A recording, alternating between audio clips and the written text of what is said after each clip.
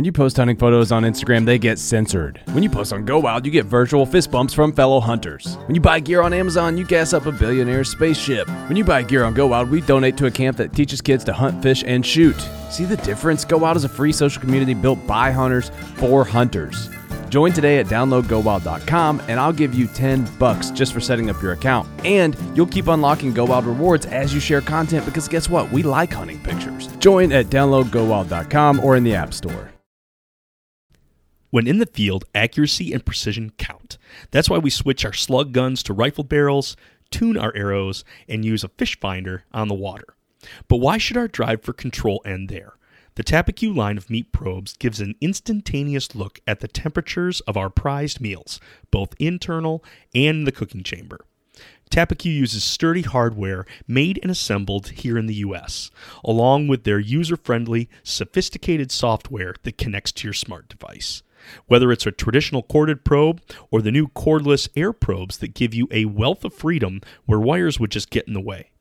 Adding a Tappecue meat probe can significantly help in getting to that medium rare on venison or waterfowl, ensuring your upland bird stays moist, or even charting your long cooks on a smoker.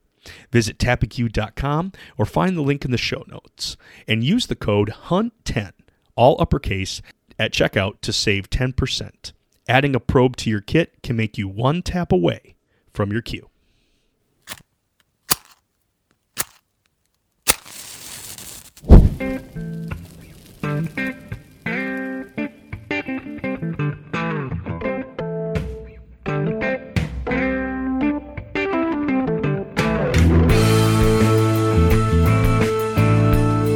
Welcome to the Huntivore Podcast, powered by Sportsman's Nation, where we celebrate the hunting and fishing lifestyle through the utilization and consumption of our wild game.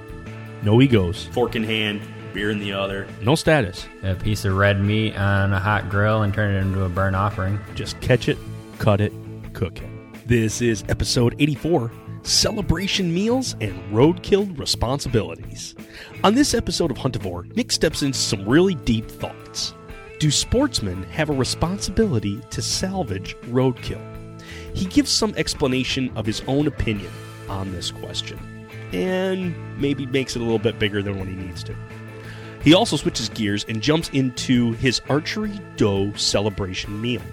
He went with a venison tenderloin tartare, going super high class. He's going to talk about how this preparation brought some excitement to an already celebratory meal. So hey, step in and get ready to do some thinking on this episode of Huntivore. You ever get on one of those thought trains where you just can't get off of and you wonder why did I spend all that time on that thought train? Well, this might be one of those, because we are going to talk about the idea of salvaging animals. And I know that's been an idea that I've poked around with. I joke around with it, calling ourselves rednecks and picking up deer that have been hit by vehicles. But at the same time, I kind of asked myself this question, that is this all of a sudden an ethical question that I'm asking? Am I should say, taking this a step further in not only just being able to acquire some more meat, but at the same time thinking about the critters that I'm chasing and then wishing that it wasn't always this way. Our interactions with wildlife are happening more and more, either by design or by accident. And in fact, the accident aspect of it is costing millions of dollars to normal Americans in car damage or even injury. They get medical bills at this point. And I say this cumulatively, we're not all spending millions, but at the same time, it's not cheap to fix your car after you get it all smashed up by a deer. They do a lot of damage. And then it comes to the part where now you've had this animal that is expired or is injured, and what to do with it now. For most situations, that's the end of the story. The deer goes into the ditch, and then nature takes its course, the corpse is then reclaimed by nature, be it by scavengers, predators, or even just rot in general. It just happens. And so I posed a question online through a story on Instagram because I wanted to put some feelers out and to see how people were reacting to this. Because obviously I've got my own opinion, and with this platform I can go ahead and tell it to you. So I will in just a moment. But the idea is do we as sportsmen and sportswomen have a duty to utilize wounded and killed deer by other people? In the fact that if there's an accident alongside the road, do we, as the hunting and fishing community, have a responsibility to do anything with that critter that is now dead and deceased on the side of the road? And I kind of took a look at it. By regulations, no, we have no responsibility. There's no obligation to stop and pick up the deer. You're not forced to by authorities to get it out of the way. In fact, I think Department of Transportation ends up picking them up at some point. But there's even different states that discourage this practice, picking up roadkill animals. I know fur bearers, in some states, you need to get a permit if you're going to then take a road-killed coyote or fox or whatever fur bearer you are at that point. I know in Michigan I have utilized the new online salvage tag, which has made things very nice. In other states, granted this is maybe an extreme example, but like Alaska, any big game animal is put in that's killed on the highway or side of the road goes into a program to feed hungry folks, or even to be used in soup kitchens or food pantries. But you're discouraged from being able to pick them up. You lawfully cannot pick up big game animals. There's other states where, you need to have a ticket at that point, or that there was a crash, and then you have to be able to get that. So regulations are all over the place. They are not just set across the board. So by regulation, no, it's not set that you should do that. But yeah, again, here in the Midwest, it's one of those things that folks have taken upon as opportunity.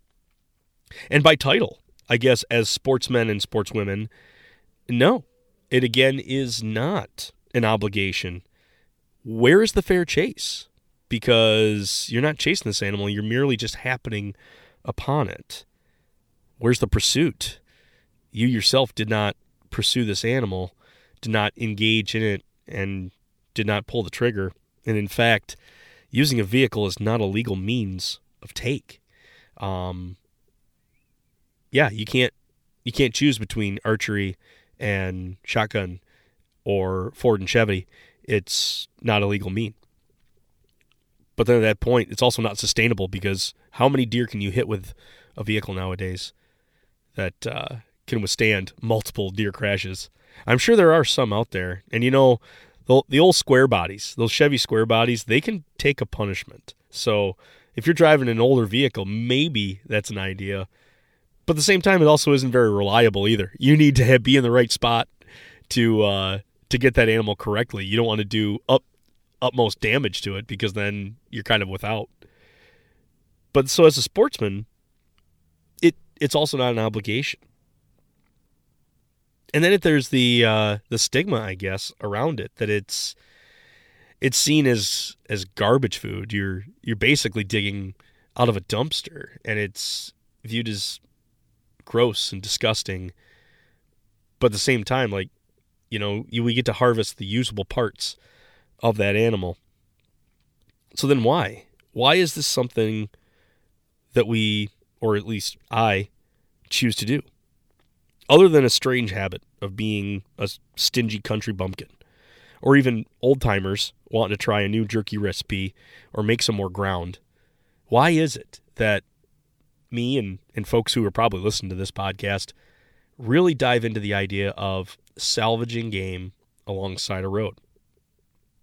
And to be honest, I'm going to give you my opinion here. I think it's a self-imposed responsibility that I take, that I have. It's not owed to, I guess, anybody in the state. I can go get my own deer. I have the means to buy a tag.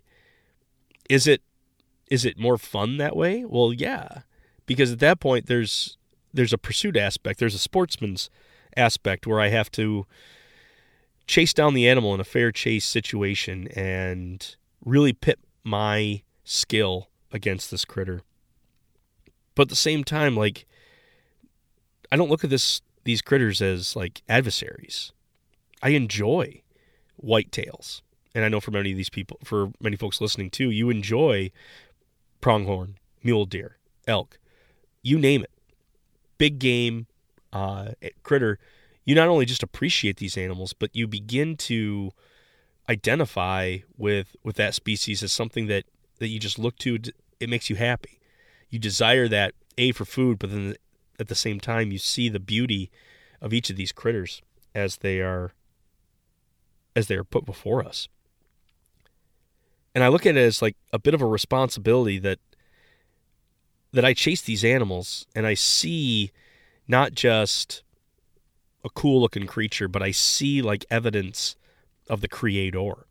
I see where these animals have excelled and have evolved along to become the way that they are. And it's not just by accident, but this is just a pure, amazing, God-given creature that we should appreciate. And I feel like a little bit of myself breaks when I see a deer kicked off to the side, left to rot. You know, I love watching these animals in the wild, and I love having interactions from the stand with them. And to see them in this light then of merely like a ticket because of an accident, and now a statistic and a number and a price tag put onto a fix-it shop. You know, it just seems like a very heartless way to pursue things. But at the same time, that's our given present reality. I feel that animal should be celebrated at some point in its existence.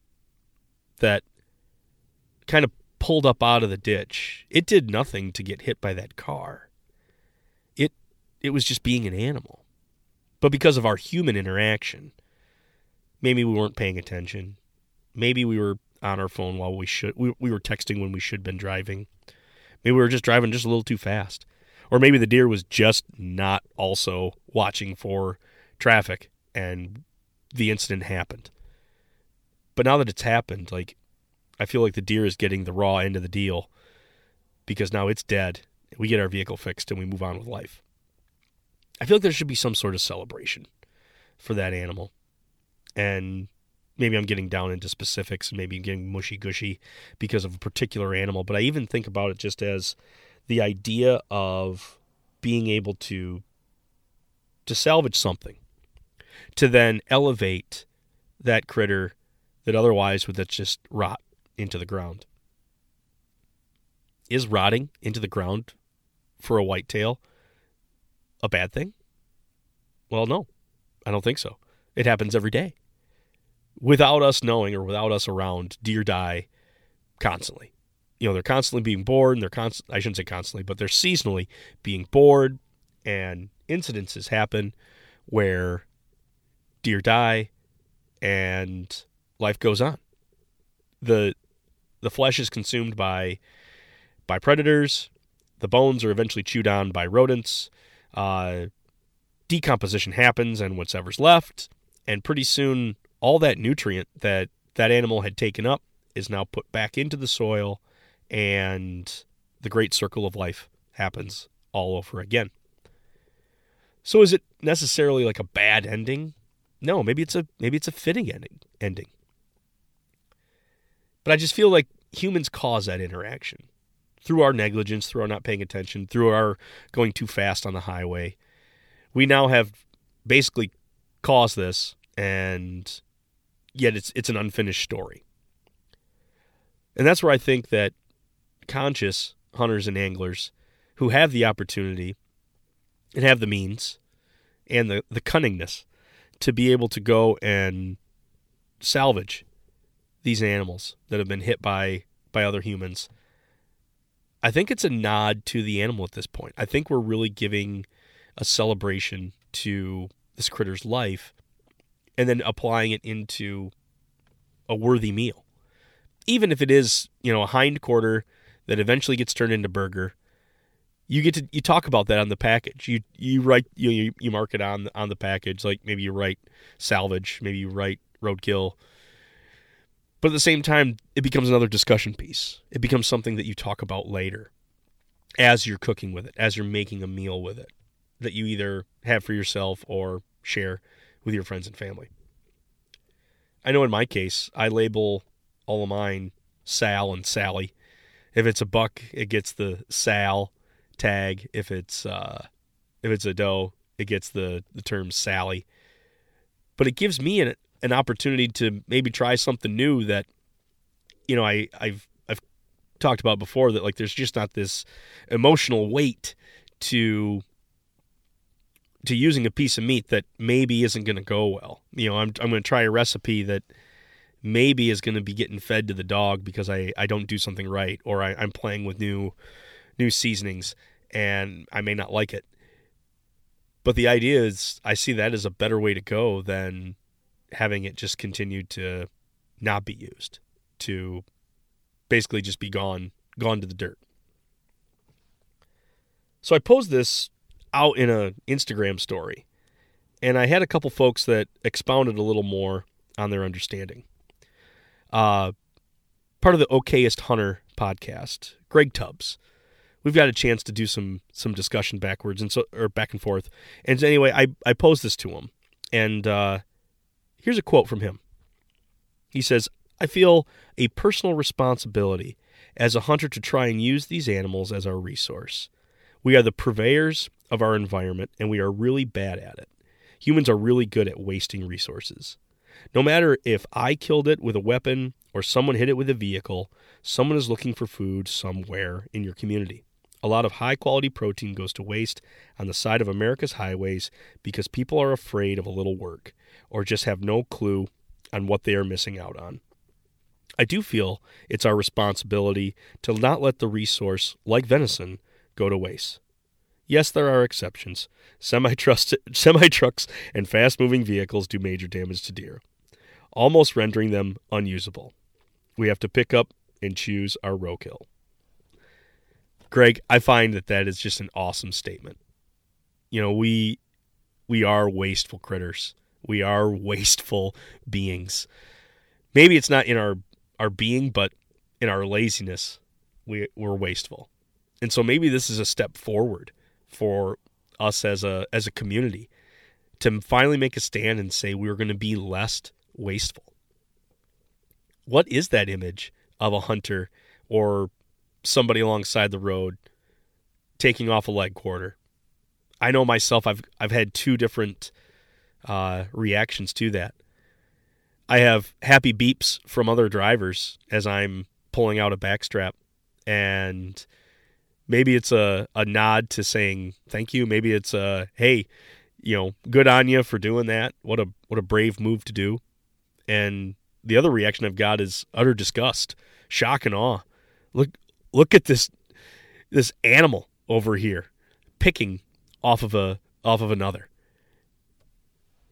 But at the same time, it's wonderful venison that we choose to feed to our families. And if it's there, why not use it? We go through this whole idea too that maybe letting it rot back into the soil, letting it decompose, let the nutrient flow back on through. It's not a bad thing, but at the same time, didn't we cause that interaction? Didn't we cause that accident? So, Greg, thank you so much for your words there. So yeah, when it comes to the conclusion of my little food for thought here, is it our responsibility? Well, lawfully, no.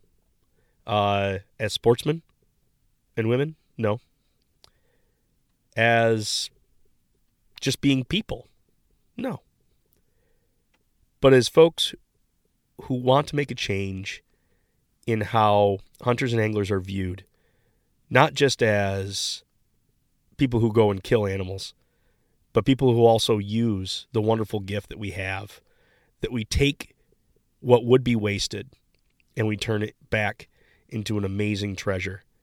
That wasted gold, be it a backstrap, a hindquarter, a shoulder, that could be turned into a meal and salvaged.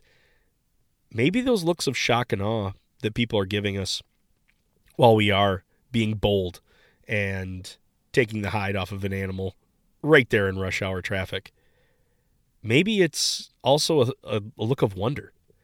Why would they do that? Why would they stoop that low? What makes folks find and salvage these deer? And as folks who are, I would say, a brother and sisterhood of venison eaters, we should probably continue to wave that flag of, this is amazing stuff and we don't want it to go to waste. We want to be able to pick up our species. We want to be able to make a change for the better. Because heaven knows, things are always going in the wrong direction. Maybe this is one area we can start going in the right direction. For those that are a part of the Buzzard Club, I tip my hat to you. And happy hunting. Just wanted to take a time out and say thank you to the listeners for tuning in. It really does mean a lot. I would also appreciate that if you haven't already left a rating or review, to go ahead and do that. It all helps folks find us and get on board using and enjoying their wild game more.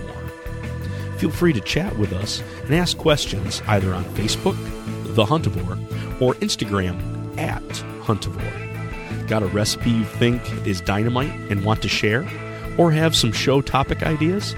Email us at huntivore@gmail.com. For even more hunting and fishing podcasts by real, relatable sportsmen, head over to Sportsman's Nation Podcast Network, which happens to be a 2% for conservation company, who give 1% of their earnings and 1% of their time helping out the wildlife and wild places we all love.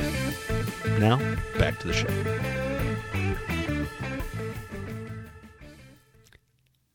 Another topic that I wanted to cover, at least on this episode, was the idea of celebration meals. A meal that is going to be had, maybe not the right after the animal is killed, but at least at that point where the animal has been killed, processed, and the meat is now ready for consumption. That maybe there's been some days aging in the fridge or hanging. But the idea, the butchering has happened, and it's now the culmination of all those efforts into the first taste of that animal. And so I kind of put together a working definition of that celebration meal, and I kind of alluded to it. A meal prepared for or by the hunter to celebrate the hunt, and usually the first taste of that particular animal. I seem to find that as I ask these questions to hunters and folks who partake in the wild harvest, that first off, the meal's not going to have a whole lot of alterations to it. There's not going to be a huge processing that's going to happen to that meat. It's going to be either served whole cut, or at least like cooked whole cut and then broken down, either sliced up for presentation or just served as is.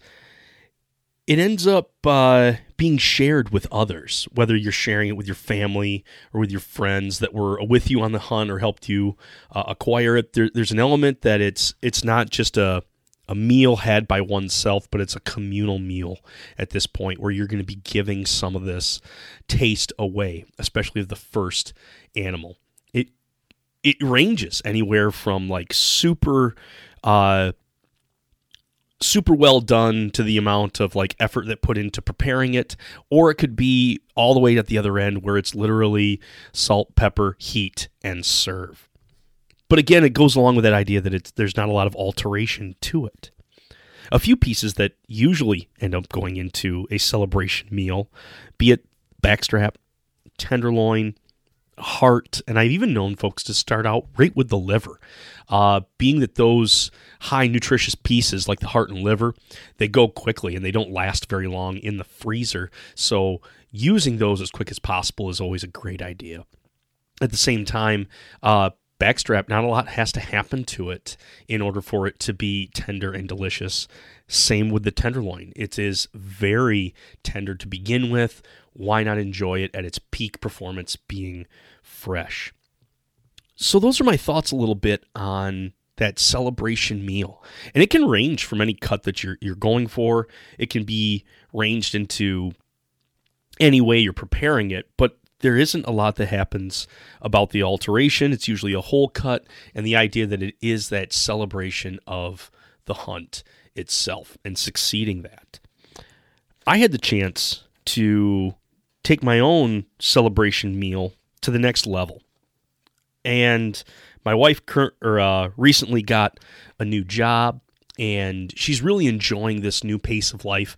But we hadn't had the chance yet to celebrate not only me getting this dough, but at the same time, we ought to be able to just sit down together in this little mini date night and celebrate her getting this new job and talk a little bit about what she was doing with it. I really wanted to go high end. I really wanted to kind of knock it out of the park and do something different, but at the same time really elevate the amount of flavor that I was bringing to this. So it was more like an appetizer date that I was making, and I went to the full extent of going raw in this preparation.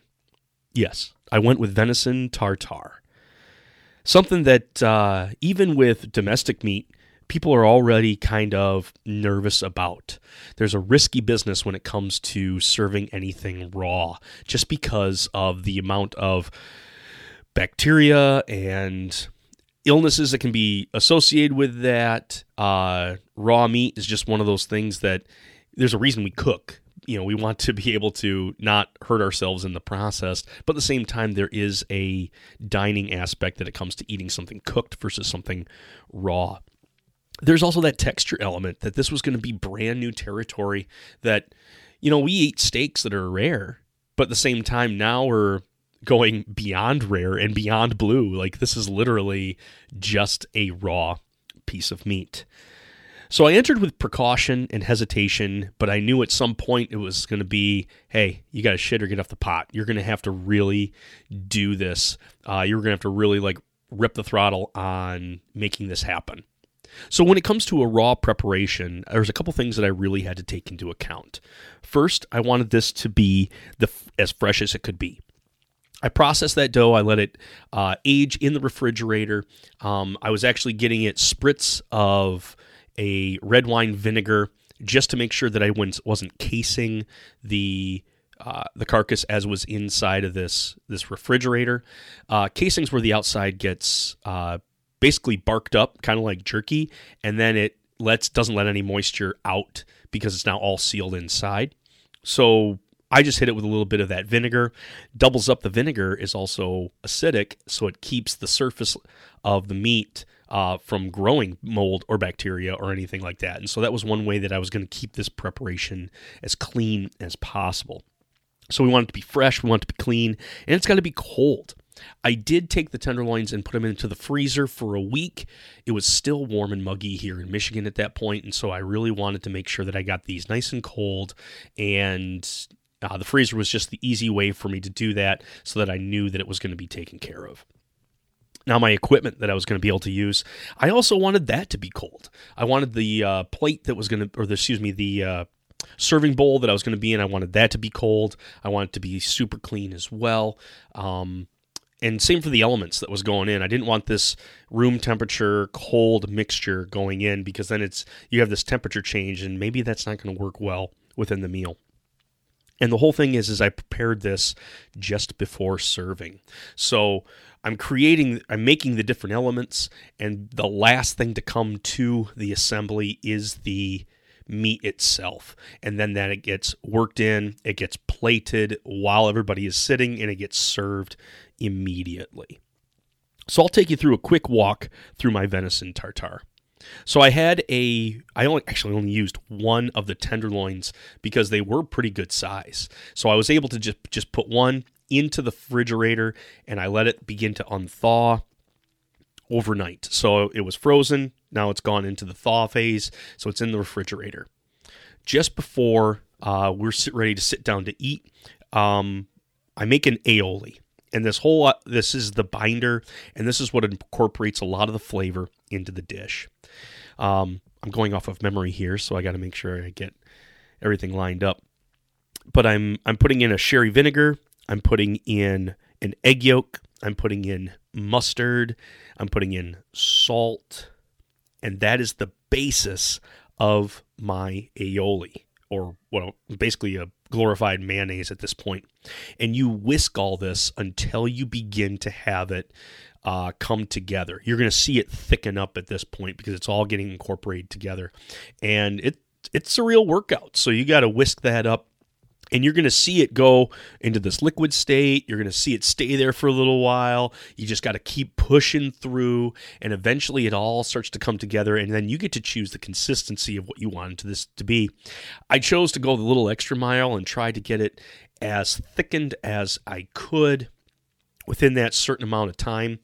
It wasn't necessarily like a store-bought mayonnaise, but it had some element of binding going on, because that's exactly what we wanted it to do. So it was beginning to come together, it was beginning to thicken, and that's when I decided this is going to be the perfect time to be done.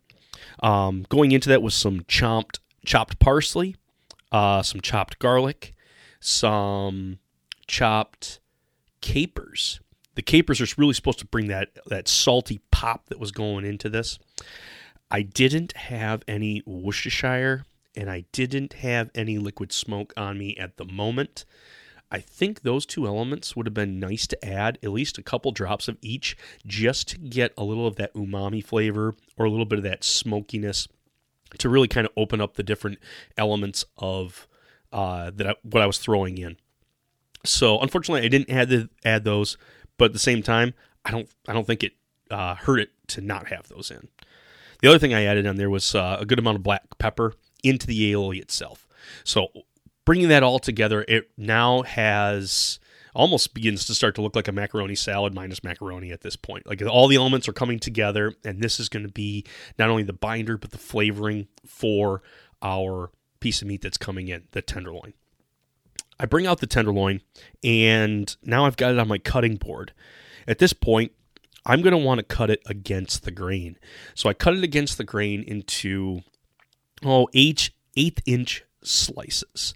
And what I'm doing by cutting it against the grain is I'm shortening those grains up so that they're going to end up being able to be very pleasing to the mouth. We're going to be able to have this be a really tender piece of meat that it's not going to have to one of those things we have to chew on. I think the chewing aspect of this would be maybe distasteful. So anyway, cut across the grain. Once I got that across the grain, then I could begin to julienne several of these that I cut.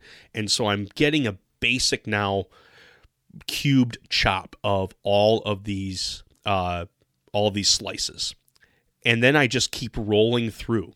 Chop, chop, chop, chop, chop, all the way down the one end. I use the width of my blade, and I end up folding it back in together, rotating the whole thing, and going through a series of chopping again. I'm taking this to a point where it's going to reminisce of burger or grind, but I don't want to take it that far. I don't want to get to the point where I try to, or that it starts to become a smooth texture. I really wanted to go with something that was going to be, lack of a better term, chunky. I wanted a really nice chop on these, a good hand chop, but I didn't want to get to the point where now it was starting to become ground at this point. All of those pieces, still cold now, go into the aioli. You mix this all together. Then it comes to the plating. I had a good buddy of mine give me a hard time. Granted, he just likes to give me a hard time anyway. But he's like, "Why didn't you just eat it out of the bowl? Why do you take it to the point of presentation on this? Why do you go and make it look like a fancy steakhouse, something like you would see at Ruth's Chris?" And the whole idea was, it's like, Well, I could, but at the same time, it doesn't look very appealing just sitting in this mixing bowl. But at the same time, like, again, this was a celebration meal. You take things to the next level. You take things the extra mile. You don't normally add a garnish, but at the same time, we're celebrating not only the animal's life, but we're celebrating the hunt. And together, my wife and I were celebrating this little bit of her getting a new job and a mini date night to ourselves. So yeah, is it worth it to go the extra mile? It is. So you're going to find those in some times where it's easier just to throw it on a plate and just start gorging it yourself in it. But I still find maybe taking a little extra time and making it look nice. So that's where I went with plating this out. Is I needed a way to give myself a ring, but I didn't have necessarily a big enough cookie cutter. So I folded up some tin foil, and I actually used the form of a mason jar. Or what was it? No, it was a water bottle I used. But anyway, wrapped it around the size water bottle that I thought would be good, so it was just a perfect circle. Taped that off and was able to set that foiled ring on the plate. That was where I could get my beautiful looking presentation. At that point, I've been spooned into that, using the tip of the spoon just to basically work it down into the cracks and crevices of the first layer to the second to the third, so that I was getting. I didn't want to pack it, but I definitely wanted it to come together and hold. Right before serving, I did ask my wife to hold the phone and be like, "Listen, babe, this is for the gram. We want to make sure that we get a good shot here." So I had her hold the phone. I was able to pull off the tin foil, drop a raw egg on top, salt, pepper the top, and add a little bit of a garnish there for our evening appetizer that we had together. I want to tell you that if you have the opportunity to enjoy tartare in the sake of where you're using it as a celebration meal, that you've gone through the preparation of being able to keep it cold, keep it fresh, and keep it clean, I would say really give this a shot.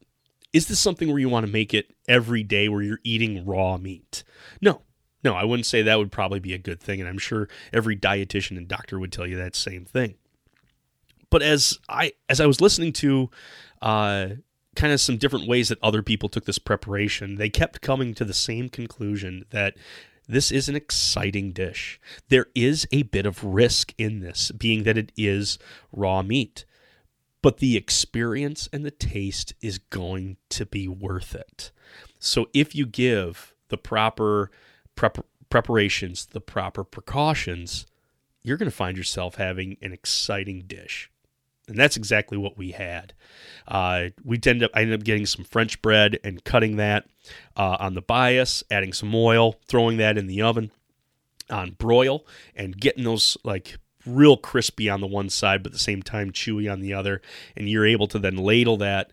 Once you break that yolk and it begins to pool on the top, pull off some of that tartare, lay it onto the French bread, and enjoy it that way.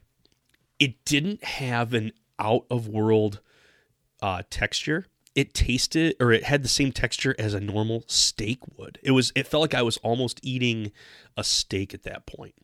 But the aioli that had worked itself all the way through it, it would coat your mouth, and you got all those flavors from the capers, from the sherry vinegar that was in there, these strong pungents, all the way to the mellowed out aioli that you've got in there between the yolk and the sherry vinegar that's working together. In that, you could almost taste this thing just open up as it got into your mouth. I prepared this for one tenderloin, where if I threw it onto the grill, I alone could have eaten this in no time. But in this preparation and just with the added aioli to it and the different elements, this was a super filling dish. It totally filled up the two of us. In fact, I think this was almost like a preparation for like 4 people, and this was just off of one tenderloin. We paired it with a pretty simple Pinot Noir. I wanted to have a little bit of some body to that wine, but at the same time, I didn't want it to overtake it. A Zinfandel would have been too much, and the Cabernet Sauvignon that normally goes with beef is, it's so dry. I think it would have taken away from the venison that we had at this point. So Pinot with the tartare ended up being an amazing pairing at this point. So I thought this was a super high-end, fun way to do a celebration meal. Do they all have to be like this? No. A lot of times it's going to be the heart. You simply open it up, sear it up, and make tacos, and there ain't nothing wrong with that. But if you do have the opportunity to get super fancy, maybe that might be the chance to do. You know, as we've gotten to now where people are going back to work and things are getting busier. And I know right now in our household, between soccer, transitioning into winter sports, school, and just jobs, any time that we can spend with one another is precious. So maybe taking that time to when you're spending it together to really make that special is a really good way to make that celebration meal tops. Well, hey folks, thank you so much for taking the time to just listen to this episode. First, a deep thought that I had, and then also my take on celebration meal that I just had.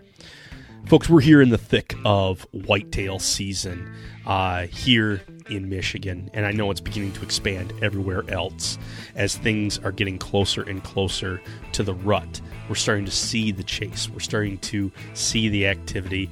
Things are going to be starting to get to a fever pitch. So, folks, as you get ready for your meals, as you come up here, maybe think about going the extra distance. Or if you happen to see a critter on the road that has just gotten smacked, maybe it's your duty as a person who enjoys venison and who sees the ideal of white-tailed deer to take a second stop and give some homage to that animal by either taking the back straps or a hind leg, whatever is salvageable. But whether you're along the road or even in the kitchen preparing your next meal, make sure the knife that you're using is always sharp.